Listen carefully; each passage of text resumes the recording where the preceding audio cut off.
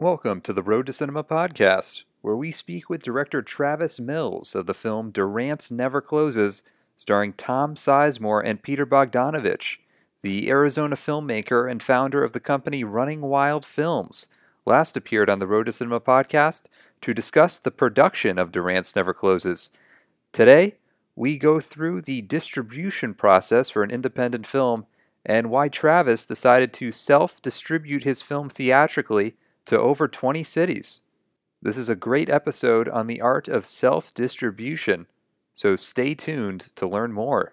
And we'll also learn some new developments for Travis and Running Wild Films, including a movie he's co-producing with the legendary director of Repo Man, Alex Cox. For more information on the Road to Cinema podcast, to read the Road to Cinema blog, and to watch a Road to Cinema YouTube series, visit jogroadproductions.com. And don't forget, subscribe to our YouTube channel for the latest updates and some of our new video interviews, including Don Cheadle and Ewan McGregor. And don't forget to follow us on Twitter at JogRoad, Instagram at JogRoad Productions, and Facebook, JogRoad Productions. You can also write us a nice review on the iTunes podcast page for the Road to Cinema podcast. And now we join director Travis Mills as he talks with us about self-distributing his film DURANT'S Never Closes, starring Tom Sizemore and Peter Bogdanovich. And to learn more how you can see DURANT'S Never Closes, which is coming back to Phoenix, Arizona, please visit Running Wild Films on Facebook and like their Facebook page, as well as the Facebook page for DURANT'S Never Closes. The last time I saw you was at AFM, and I remember at that time you were sort of debating how to approach the distribution for DURANT'S Never Closes, and I know since then you've decided to take the film out to, I think, almost over 20 cities and almost distribute the film yourself theatrically. So I'm just curious from, my perspective as an independent filmmaker, and I'm sure other people are curious out there, why did you decide to take that route with the film? Well, we had some meetings at that AFM where you and I met, and what came out of it was a few distribution deals, and I just didn't feel good about any of them. I either didn't feel good about the terms, or I sort of did my research about the companies and, again, heard some horror stories, just how I'd heard a lot of horror stories about some of the sales agents that had been interested in DURANT'S. And I decided, look, there's no reason that we have to go with a distribution company. Maybe we can do this ourselves. And I'd heard about a filmmaker through my research with the sales agents who'd taken his Western to, I think, over 30 theaters himself in only the Midwest and made back the budget. And I found that quite inspiring. So I chatted with him some. His movie was called Wichita, and it was released a couple years ago. And I just felt like that was the route that we should go with this, that I wanted to maintain control. At least I would know that it was going to be seen, whereas giving it to someone else, I with the offers we had, I wasn't sure that it would be. So that's what we decided to do. Yeah, I was curious, is there anything you can share about some of those proposed terms that really made you think that wasn't really the right route to take, handing the film off to a distributor? Well, mainly it was that, there's just no guarantee that there's going to be any kind of theatrical release. And with the offers that we got, I felt like these are companies that didn't really even believe in DURANT'S theatrically. They're going to play it in LA, and maybe Phoenix, maybe endorse the Phoenix screening, and then that's it. And obviously, the dream of every filmmaker, at least used to be, to get your movie played in as many theaters as you can. So I knew that they wouldn't be up for that. And as soon as I gave away those U.S. rights, I wouldn't have much control. If I wanted to do those screenings, I'd most likely be going to them for approval for that. So it was that, and like I said, the other filmmakers, would tell me horror stories about giving their rights away, even domestically, and then never, their film never being released, it just sitting on the shelf for a couple years, which is scary. Yeah. I was curious too, is there sort of more of a trend now for companies to push for a VOD release for independent films? Is that more common? What do you say? I think so, yeah, because obviously it's faster, it gets out to theoretically more people. I'm not an expert on VOD and the reasons for it, but I think companies, when they think theatrical, they think a lot of money for advertising it, for P&A. And I don't blame them, that is true.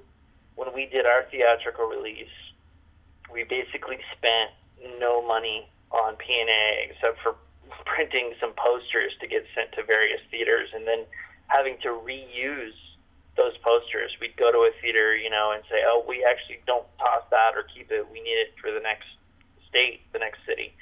So we tried to cut corners, and we only marketed the film on social media and through a press release. But I think distribution companies see theatrical as, okay, we're going to put all this money into it and it might not make money. And then they see social media as just a lot easier to get that title out there. So along those lines, how much of a workload is it to take your film out there, travel to these cities? I know you probably had to make a DCP and all the technical and logistical parameters of distributing your film yourself. It was quite a journey. Like you said, everything from learning how to make a DCP, which we hadn't done, and I learned that at least a lot of filmmakers on our level don't have experience with because they haven't really had to show their film in that format before unless they were accepted into a festival that required it. Really the hardest process was calling these theaters around the country and trying to convince them to play the film, because I was determined from the start not to four-wall any theaters. And of course, the standard way of thinking would be, well, there's no way that you're going to get a self-distributed film played in around the country without renting the theaters, without four-walling. But I was stubborn, and I worked off of a list that Film Comment put together a couple years ago of art houses in different states, and just started cold calling and working my way through. That was one step that was really difficult, but as we started to get them, it was more encouraging. And a lot of these showings were dependent on me being there, so it became clear that I was going to have to do a road tour. And after we went to Mississippi and filmed our latest feature, Porches and Private Eyes, I hit the road with my dog, and we went everywhere from Tuscaloosa, Alabama, to Detroit, Chicago, Delaware, Maine, Kentucky, really all over the country. And it was difficult for many reasons, not just logistically. It was also difficult because you would go to some screenings having promoted it as much as I possibly can, and there would be very few people there. And then you would go to others, like in Detroit, and you would have a very wonderful audience and reaction to the film. So it was quite a process, to say the least. Was there ever any talks of having the talent come out to any of the screenings, or? I tried, but again, money is the question, because then you're footing the bill for a plane ticket, for a hotel room. Name talent is expensive, not just on set, but after the fact as well. And I think it's a rare actor who is involved with a project who will really, like at least a project this small, who will really champion that film, through the distribution process. It's not something that I see very often, especially some of these actors who are just honestly working a lot. By the time the movie's coming out, by the time DURANT'S is coming out, Tom Sizemore has made 20 other films, so it's just kind of a different situation than something like a mega blockbuster where Brad Pitt, it gets flown around the country to promote it. Yeah, and that there's a whole budget that goes into publicizing a film, which I've realized lately. It's quite an undertaking. Yeah, and indies often don't have that budget. I mean, when we made Durant's, we literally used every penny and went into even some debt to get the film made. So we absolutely didn't have extra money to spend on that kind of thing. Stepping into sort of the business aspect of it, how was sort of selling tickets for the film? Was it sort of sharing the gross between the theaters, or was there sort of a percentage taken out? Yeah, I would convince these theaters to do a profit share of the ticket sales, so that there would be, like I said, no upfront rental cost, and that we would both share in being a success. And I think that's a very fair deal for both art houses that are struggling and filmmakers on our level that are trying to get our work out there. It's like, hey, let's both promote it. Let's both put the work in, and also if it goes well, we will equally benefit. So I had some real good reactions with that. Here in Phoenix, the film played for 3 weeks theatrically, which is pretty good, and definitely a step up for us. But obviously, a lot of people in Phoenix know the story, and it was exciting to see the other markets around the country, unexpected ones, where we may have a future and we may now have a foothold.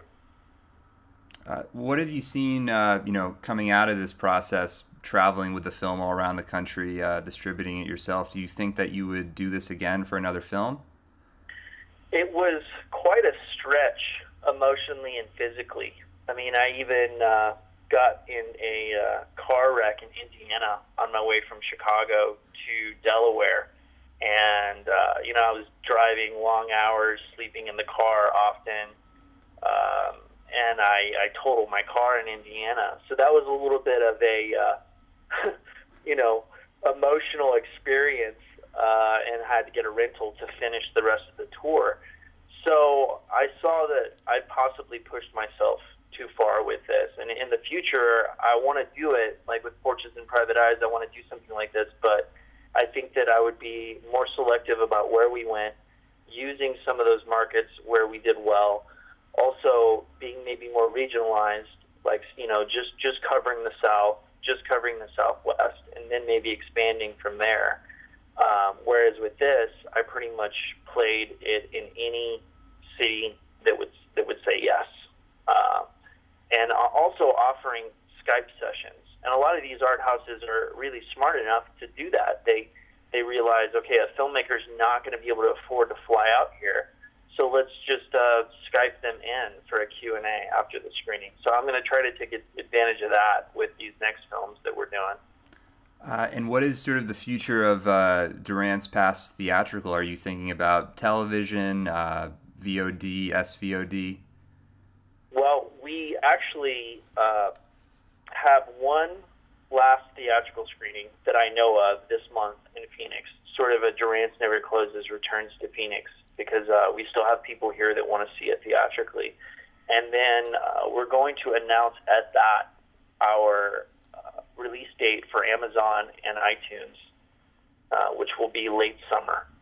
So we are already gearing up for that, and I'm working with Distribber on that. I don't know if you're familiar with Distribber, but I actually met them at AFM when I met you, and I think they're a good company, and we've been working with them to get it released through iTunes and Amazon, and doing some research about stuff like the Jake the Steak documentary that was kind of released through them and did really well on iTunes, and how to maximize our iTunes and Amazon release.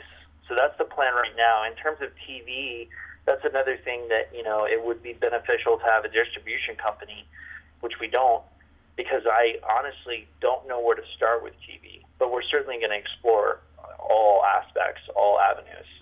Yeah. Also, for an independent film like this, is there any life in foreign sales, or is that something that's sort of difficult to accomplish at all? Yeah, well, Shoreline Entertainment is the sales company that we went with for foreign sales, and so they've been working on the film, and they were actually selling it at AFM last year, and they've been representing it at the different film markets.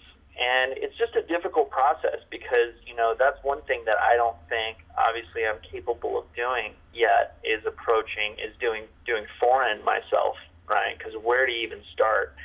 But so that's why I gave them the foreign rights.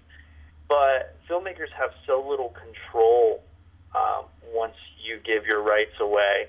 I think Shoreline's a good company, but it's hard to know how well the film is doing, and at least until some definite sales come in, and how well it's being pitched, or if they're pitching it in a good way versus maybe they're misrepresenting it. You got no control over these kind of things, and you just have to trust the company after you let it go. Do you think there's any, what do you tell independent filmmakers out there that, sometimes, it's important to sort of take control over your project, or is it also sometimes good to delegate as well if you really trust the company? I think it's good to delegate what you can't do and don't have the time to do. I knew that I could pull off the theatrical myself and then I'd do a better job, or at least, I'd get the film more theatrical exposure than a distribution company would. However, I thought at the time that there's no way I'm going to be able to sell this to foreign territories. Now, with our new film, Porches and Private Eyes, I may attempt to do some of that, especially if I don't get a really good offer from a sales company leading up to this AFM. So.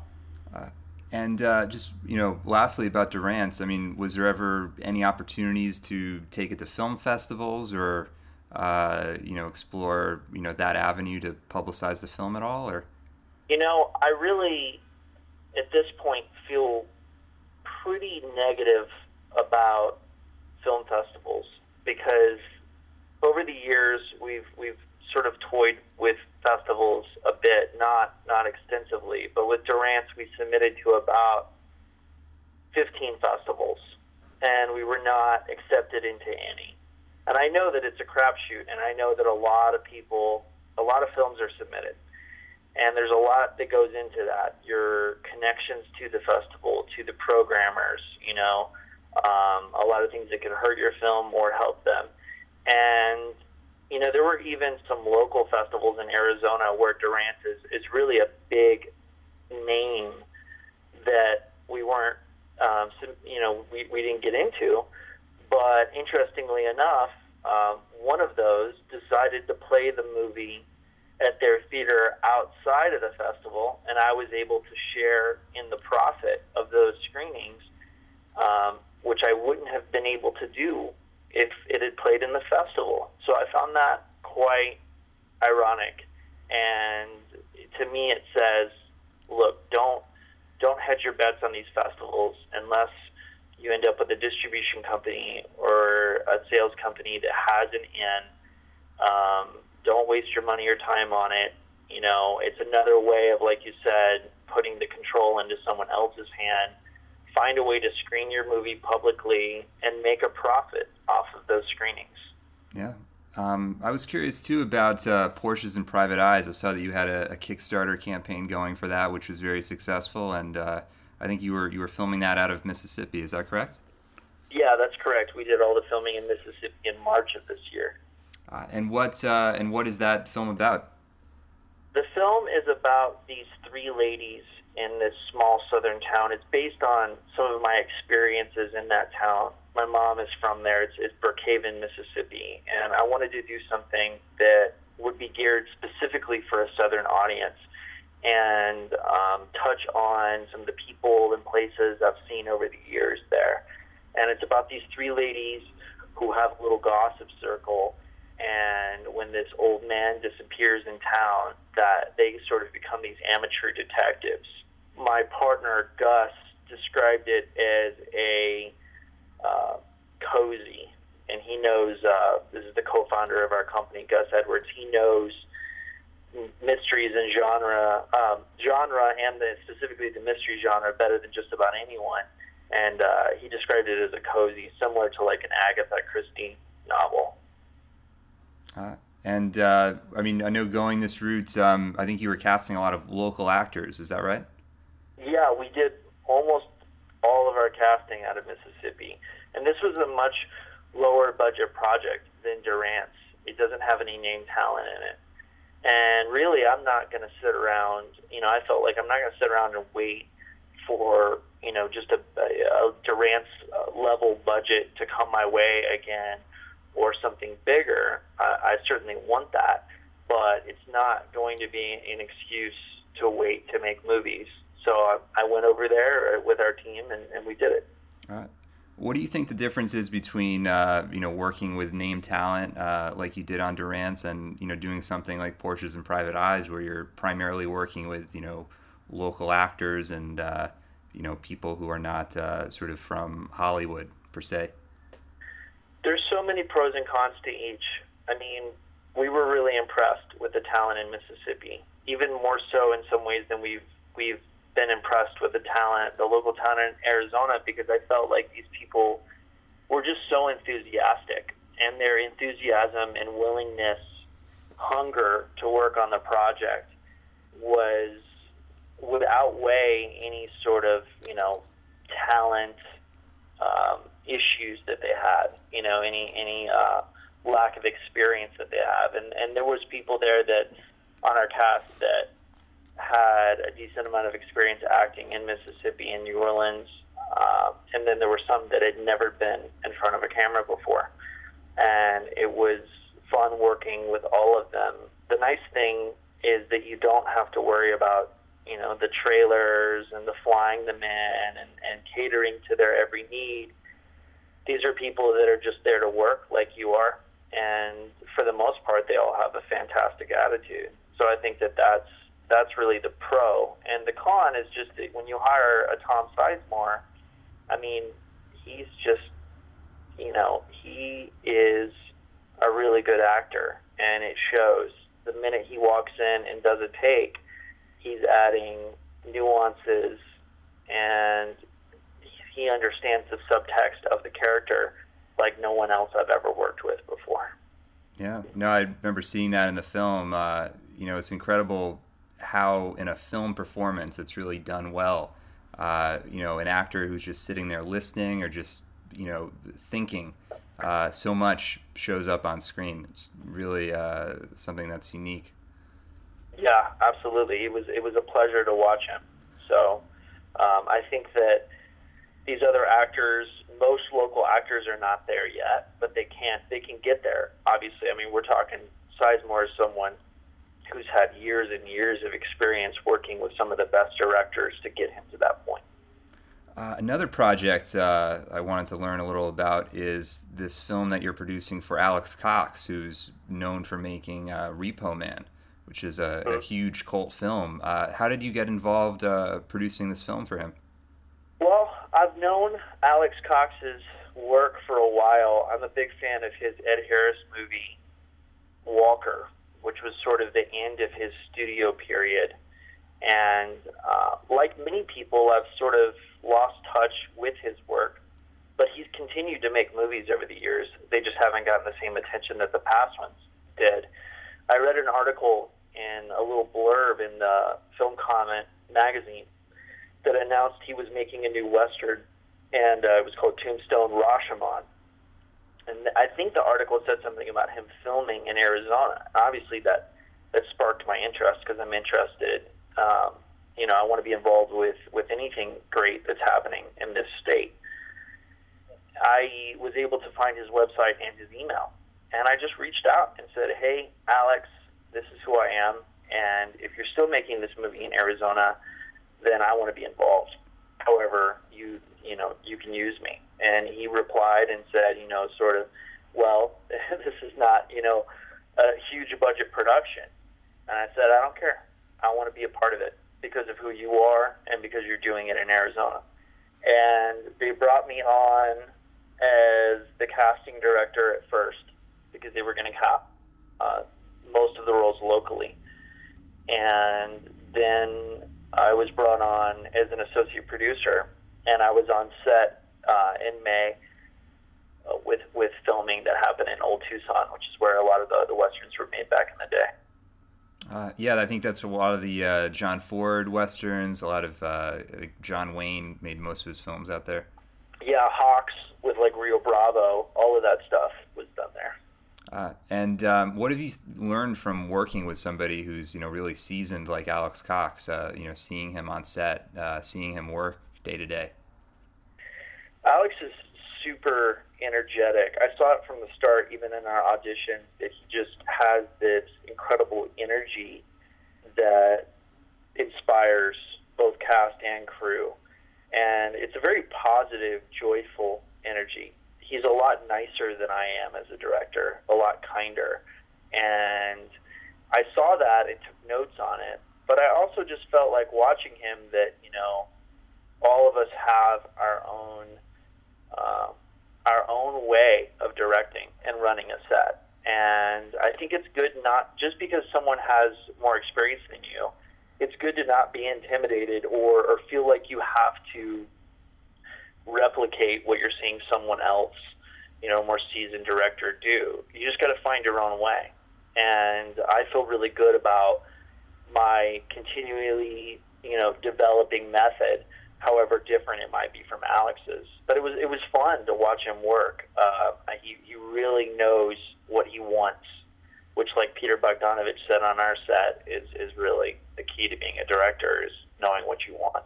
Yeah. For you, is there, a process for you when you arrive to the set in the morning? Do you sort of have, a way of preparing, before you're going to start shooting for the day? Well, I like to get there first, that's for sure. Every day that we were there in Mississippi, as things were sort of being put together in a hectic way at our production office where we were staying, I would, be antsy to leave and get there. And even if there's just a few minutes on set before everybody gets there, there's something kind of nice about that. Not even to read the script there, but to just walk the space and just get in the zone. And then, I like to touch base with my key collaborators once they arrive, specifically my cinematographer, and walk the scene and talk everything out. But things start to happen pretty quickly on our sets. It's not 2 hours after we get there that we get the first shot off. It's usually 30 minutes, sometimes less. And I was curious too, moving forward, I know there was a project on the journalist, I believe his name is Dan Bowles, is that correct? Don Bowles. Don Bowles. Actually, yeah.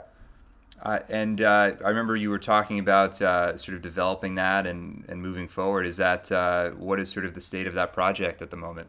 That's still on our plate, and we are developing it and looking for funds. I mean, the biggest struggle of any filmmaker, not just people on my level, but even the big time guys, I think, is to get funding, and we're still looking for funding for it because it is a bigger project than Durant's, and I think that the scope requires that.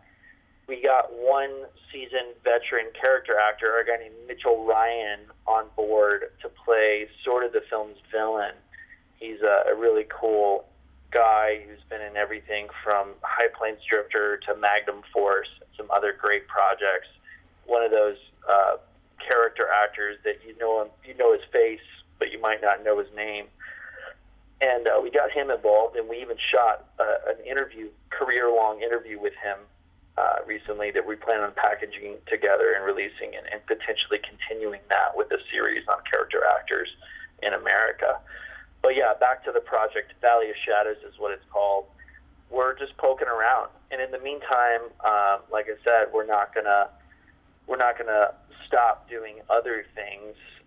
I'm putting together a horror film called Bride of Violence, based on a short story by Lawrence Block, who wrote 8 Million Ways to Die and A Walk Among the Tombstones, which we'll do in February. It's a feature which I'll direct.